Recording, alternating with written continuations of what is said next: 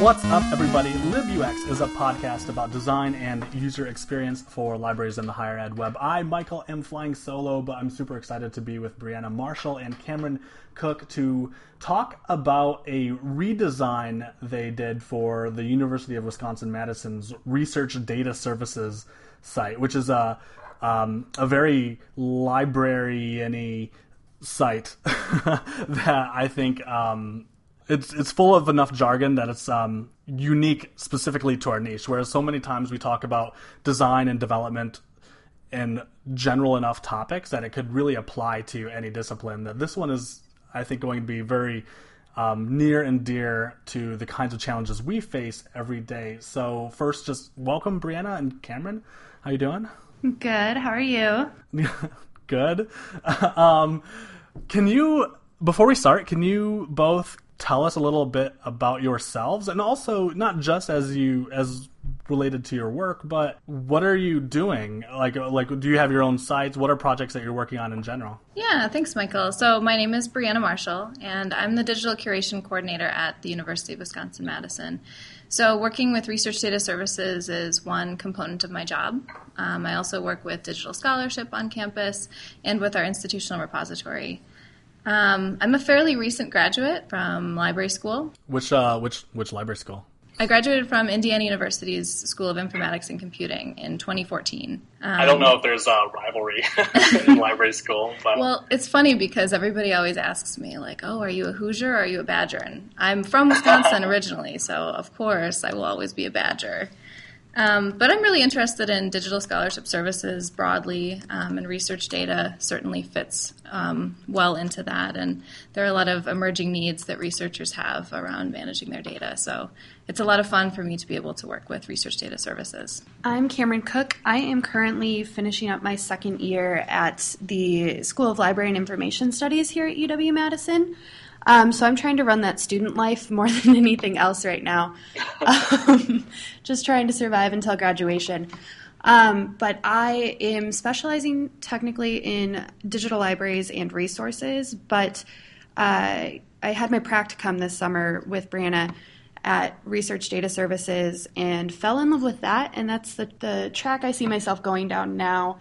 And she's hired me on, so I'm now her assistant. I'm the digital curation assistant here. Oh, awesome. Congratulations. Not to go on a tangent, but I'm curious what kind of coursework is part of digital library stuff today. I know that that's definitely the track that I focused on a few years ago before I graduated, and the discrepancy, not to scare anyone, but the discrepancy between what I learned and what I do is vast. I have to say that I've kind of made it up as I go. They do have a suggested track for the specialization, and I've kind of picked and chosen things from that. But the course offerings were kind of weird when I came into school.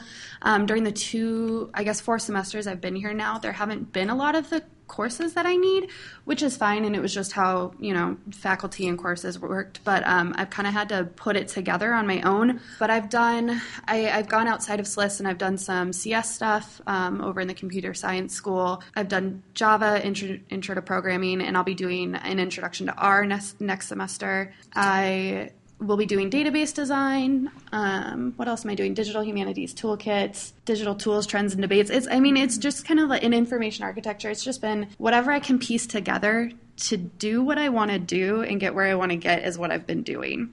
But they do have a suggested track on the site. Okay, cool. Yeah, sorry, I was just a little bit curious. What I do now, in my day job, I'm an academic librarian, and between that and the things I write and where I present for LibUX, I do look at data a lot.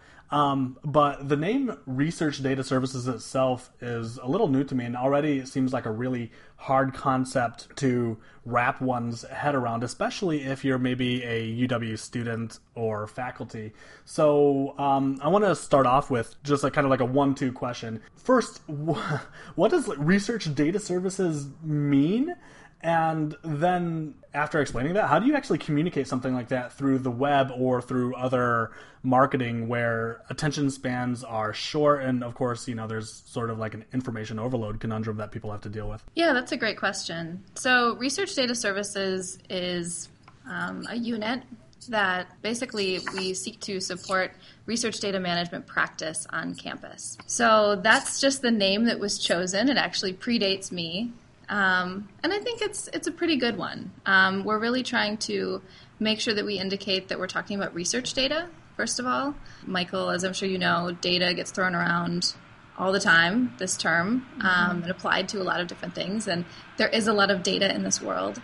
But I think that one of the primary objectives of having research in there is to really indicate that we're talking about research data. So what Research Data Services does is it's a unit that will support researchers, basically bringing together experts on this campus. It was a grassroots initiative, so we have folks from the libraries on campus, of which we have several, folks from Central IT, and just individual researchers as well who care deeply about this issue and about sharing best practices. Does that answer your question? It does, yeah. I hit up the Research Data Services site on the Wayback Machine and saw that it goes back pretty far. It's kind of cool that looking at it from, specifically, I was looking at February the 2nd in 2015, all came together and decided to redesign the site in a fairly drastic way. I don't really know where I'm going with that, but can you talk a little bit about the redesign project itself? When perhaps did you decide that this was worth the time and the effort to redesign? But I'm interested also in how you decided to shape, I guess, the message of what you all do through Research Data Services. Yeah, we would love to talk about the process. So as I said before, I started in this role about 1.5 years ago, and I knew from the very beginning that I was going to be working with this existing group on campus called Research Data Services. And fairly quickly, within probably, a few months or so, I became the lead for this group. It's really important to note that, so a little bit of history on RDS, which is what I'll refer to it as. It was started basically as a response to changing federal requirements around basically implementing the need for data management plans. So RDS was created to be a place that researchers could come to and get information about that process. So I came in and we were doing okay. There was a group of people who were really skilled, really knowledgeable, and really passionate about helping researchers manage their data. But we didn't really have a driving vision or mission.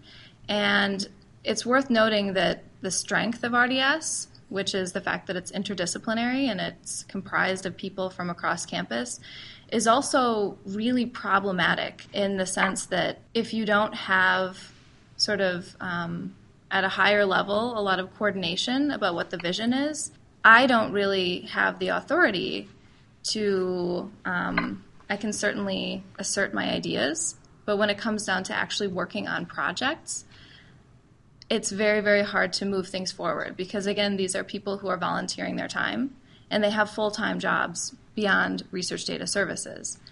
So that became really, really, really problematic. And as I was having a lot of conversations and trying to figure out, who is interested in Research Data Services, we have a lot of different stakeholders and a lot of different people who should be interested and maybe are, but what's the depth of their interest?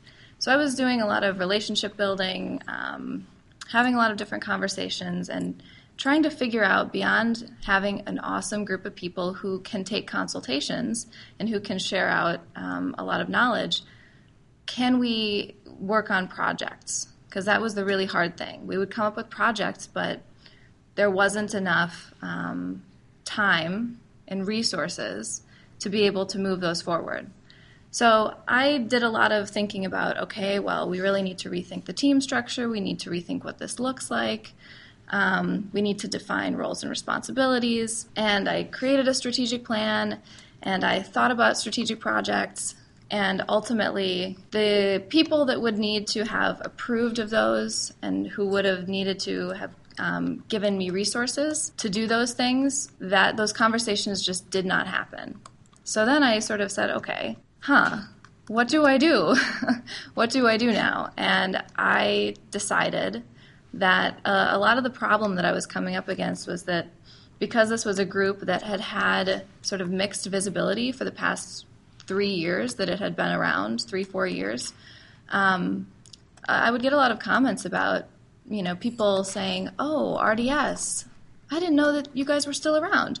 And so there had been people who had left and new people who had come on, but we weren't really very visible on campus. And understandably, it's a really hard thing to do. We have a huge decentralized campus. And RDS really didn't have a champion. Again, because it was interdisciplinary, it did not have a unit that was saying, that was really making that effort to push out what Research Data Services was up to. So I said, okay, it's overwhelming when you are working with a research data management service to figure out your priorities.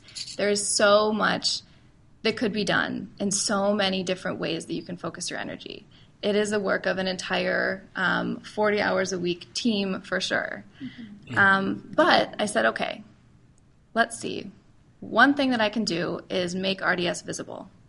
And if we make RDS visible, then I'm going to have more to leverage to be able to make the conversations happen that need to happen on my campus. So that was really where it started. And I said, okay, the website's a good starting place. This is the hub. This is the place that we're sending people to. This is the place that people might find. And this might be their first impression of us.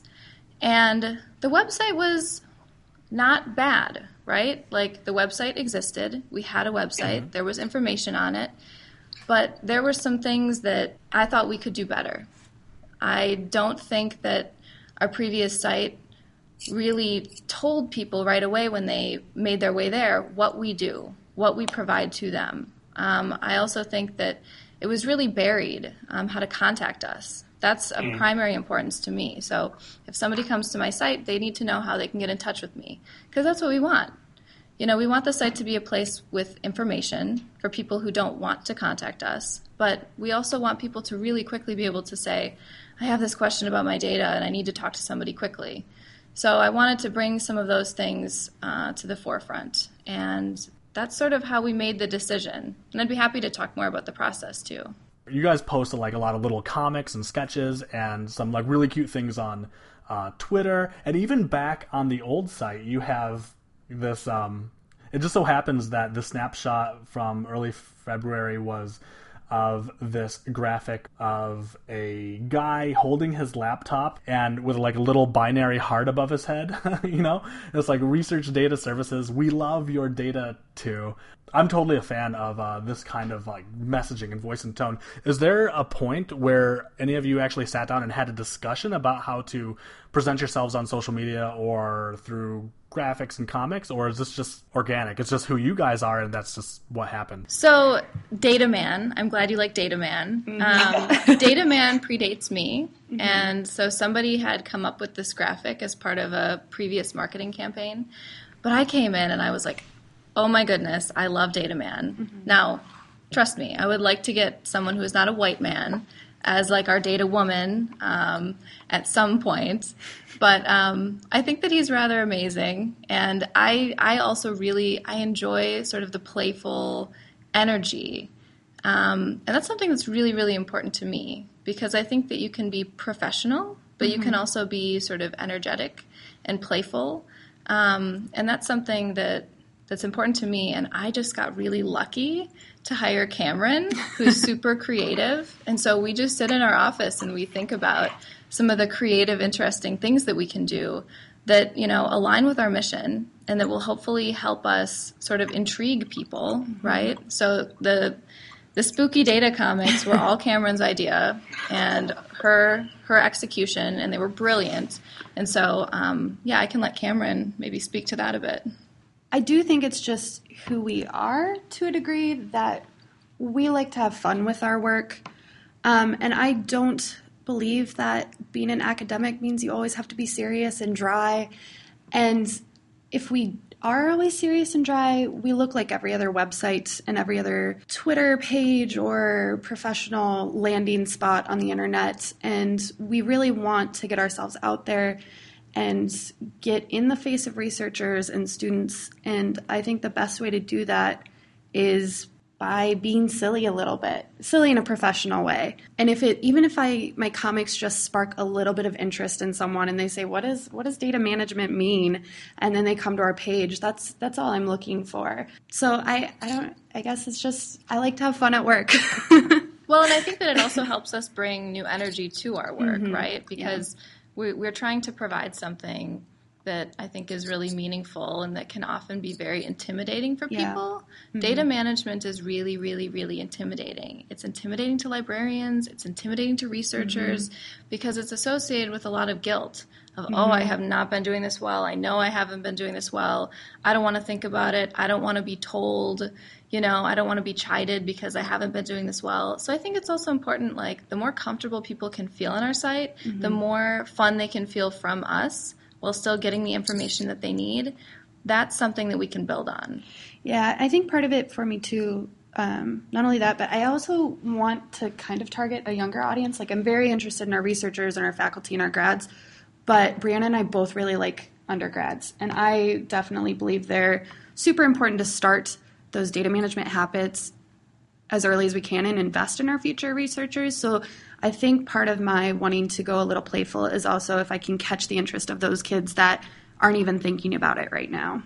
I'm just kind of like looking at the Twitter right now, and I did not realize, because I think like every other user on the planet, I don't actually read anything. I just now realized, because you pointed it out in a tweet, that the fall into good data management is a pun. And it just never occurred to me. I'm like, oh, okay, sounds good. Oh, yeah, seasonal puns all the way. Well, so what you guys are describing is, you've just really set the precedent for a solid content strategy where I wonder, the RDS Twitter profile has, more followers than many small libraries do already. And I wonder, are you looking at any metrics to determine whether or not what you guys are doing, whether in terms of like voice and tone, this kind of like really fun, useful outreach is working? Or do you even have anything really to compare that against in the past?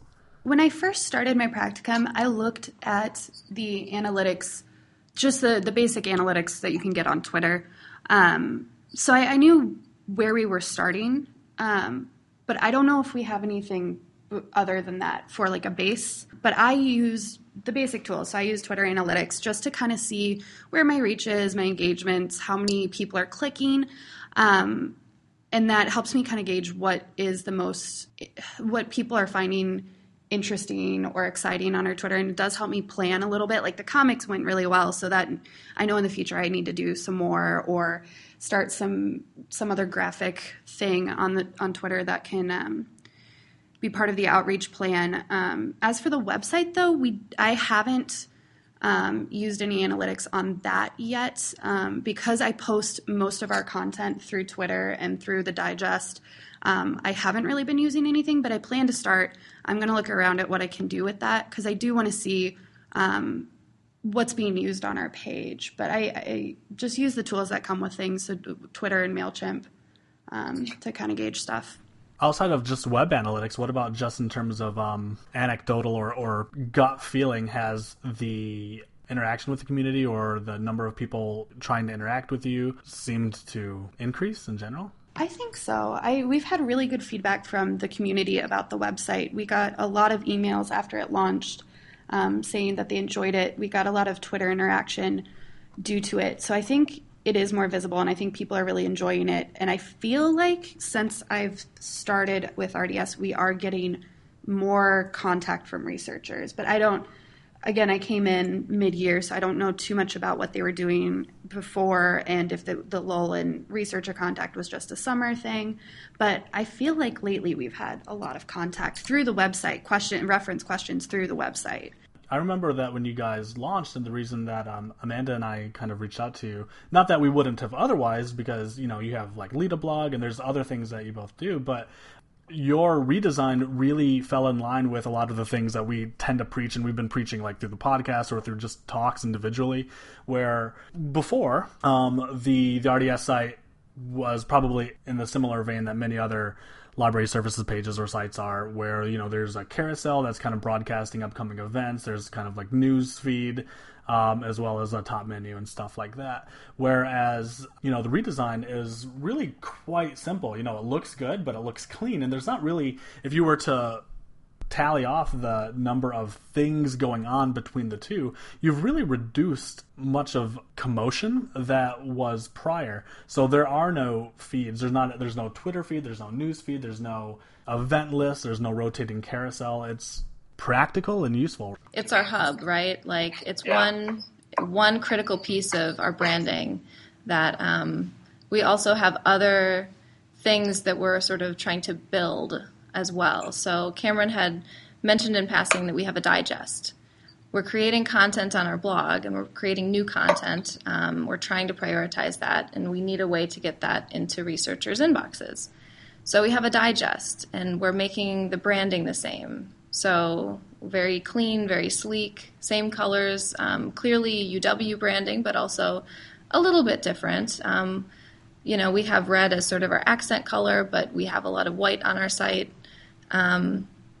So for me, I will be honest that I'm a design snob, and I just want things to be sleek and to be beautiful. It inspires me. It helps me do good work.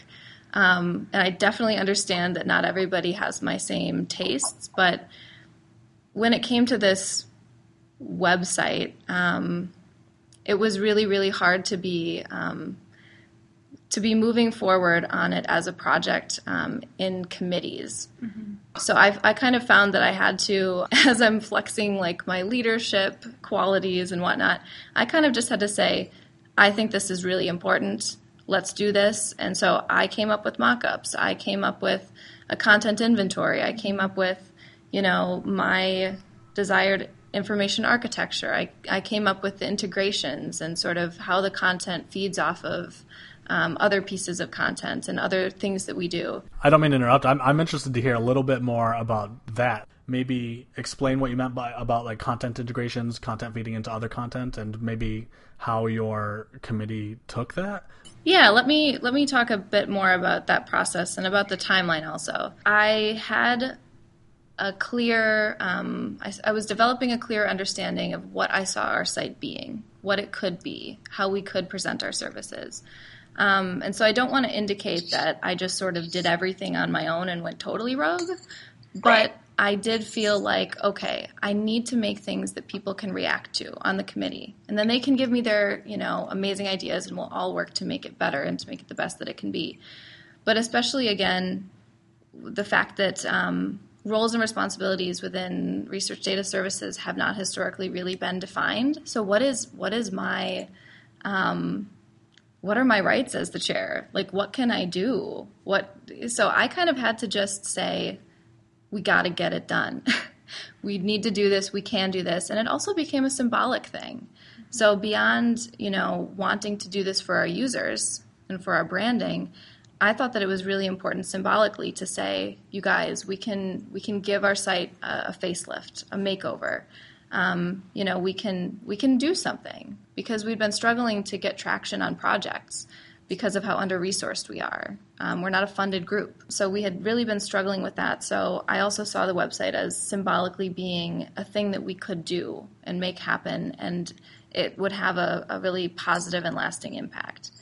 Again, I was sort of coming up with things like mock-ups. I proposed this particular theme that we went with to the group and scheduled meetings and set up some project management documents to be transparent. Because again, it's also difficult to be making decisions in this zone where you want buy-in, but you also have to make decisions. And there can't just be sort of endless discussions about things. So that was a really interesting process for me. And, you know, I should say that there was certainly a lot of communication and a lot of feedback that was given, and the team was like amazing in sharing their ideas and sharing their thoughts.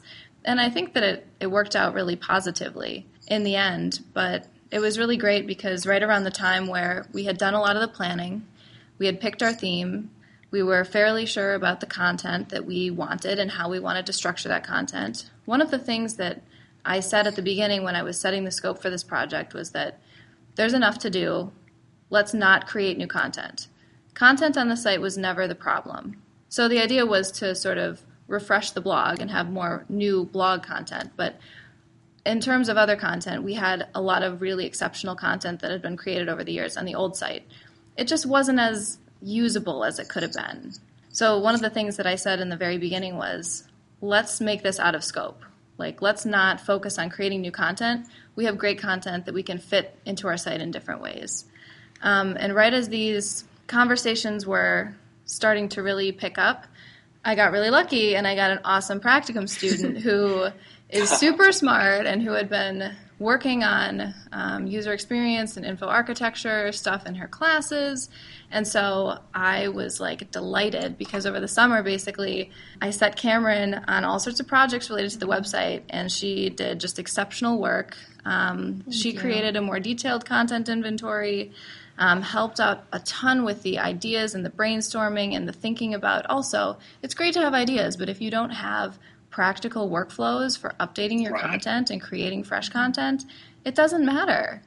So I'm also all about the practicality of figuring out how these things work. Like, we can have amazing ideas, but unless, especially with again, resources are very sparse in our neck of the woods. But yeah, I'd be happy to have Cameron talk about some of the projects that she did for us because they were so helpful. So I'm really kind of interested to hear more about how you are approaching content staleness. You said you went through and performed some sort of audit. Are you using any tools or what strategies do you have to ensure the currency of content as well as...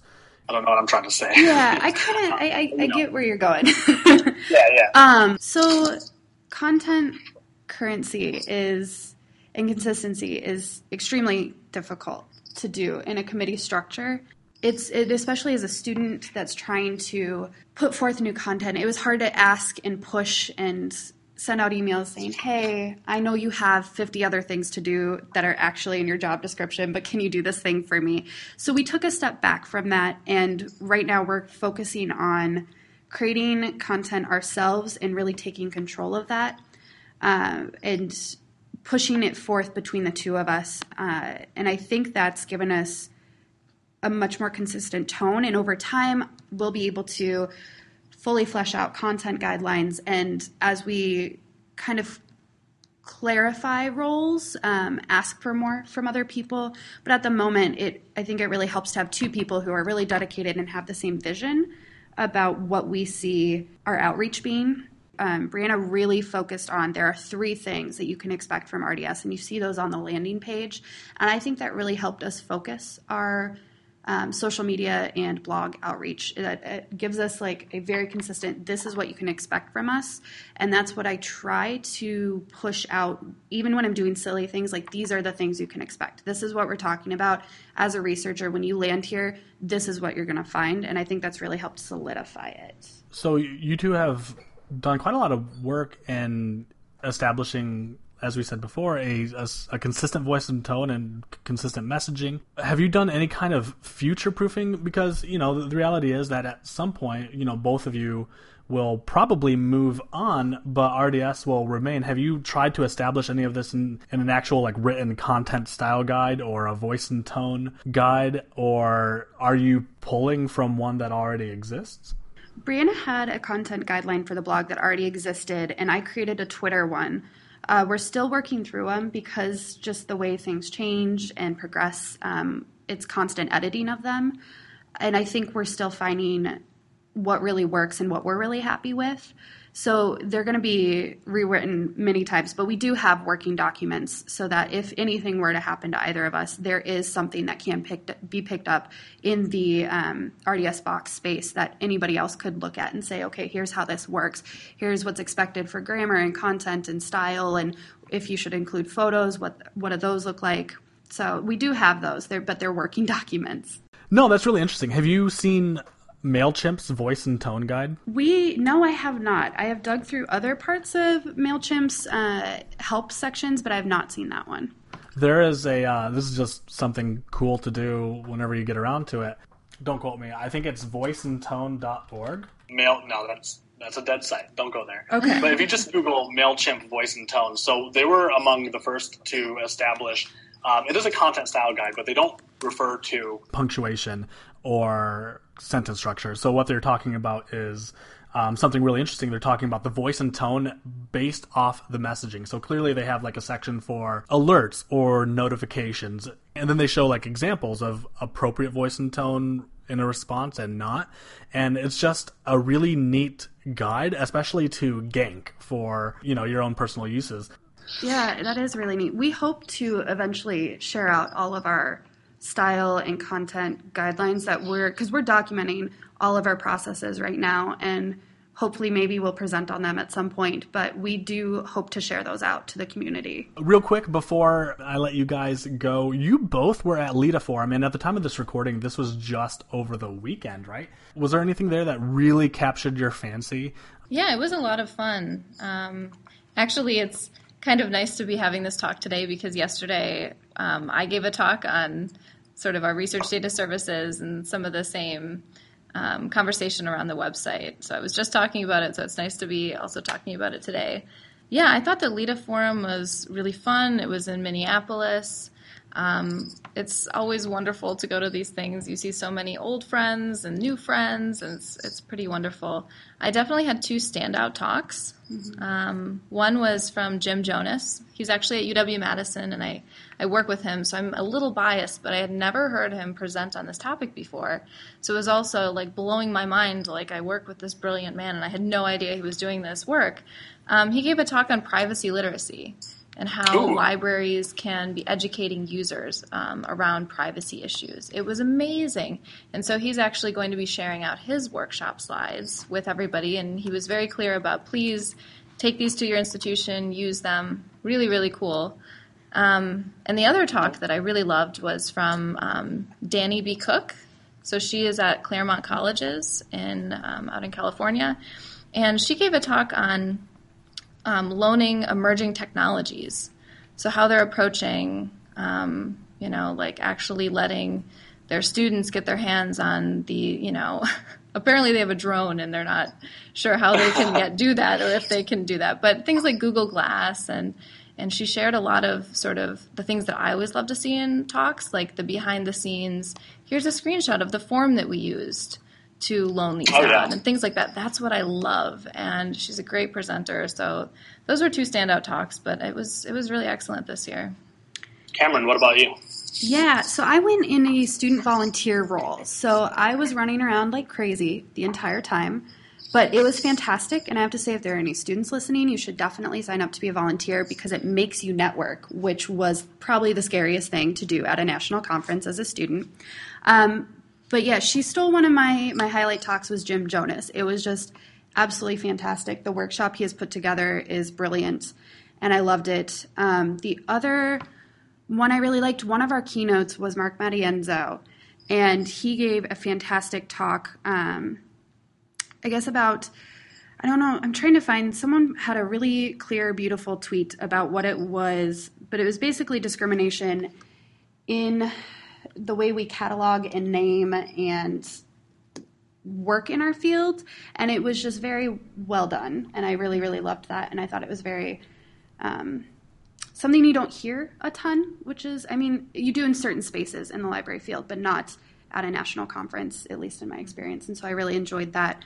I went to a bunch of UX talks, which were fantastic, and you really got to see the progression of beginner UX, people who are just trying to implement it at their libraries, people with a little bit more intermediate knowledge in the tools, and then like the real experts that have been doing this forever. And so that was really cool as a student to see that progression and how different libraries and user spaces are using it. So that's pretty interesting. Yeah, and I've been with interest, of course, like watching the kind of like blossoming of library user experience design. I'm always interested to see where the level of discourse is. Sometimes I'm concerned because actually we're going to try and make this up podcast in a future episode, then I swear to God I'm going to let you guys go, where there was research that came out. I believe it was Craig McDonald. He did a survey of user experience professionals very recently, and he just published the slides, and I think he just presented at it. Maybe he did this at Lita Forum.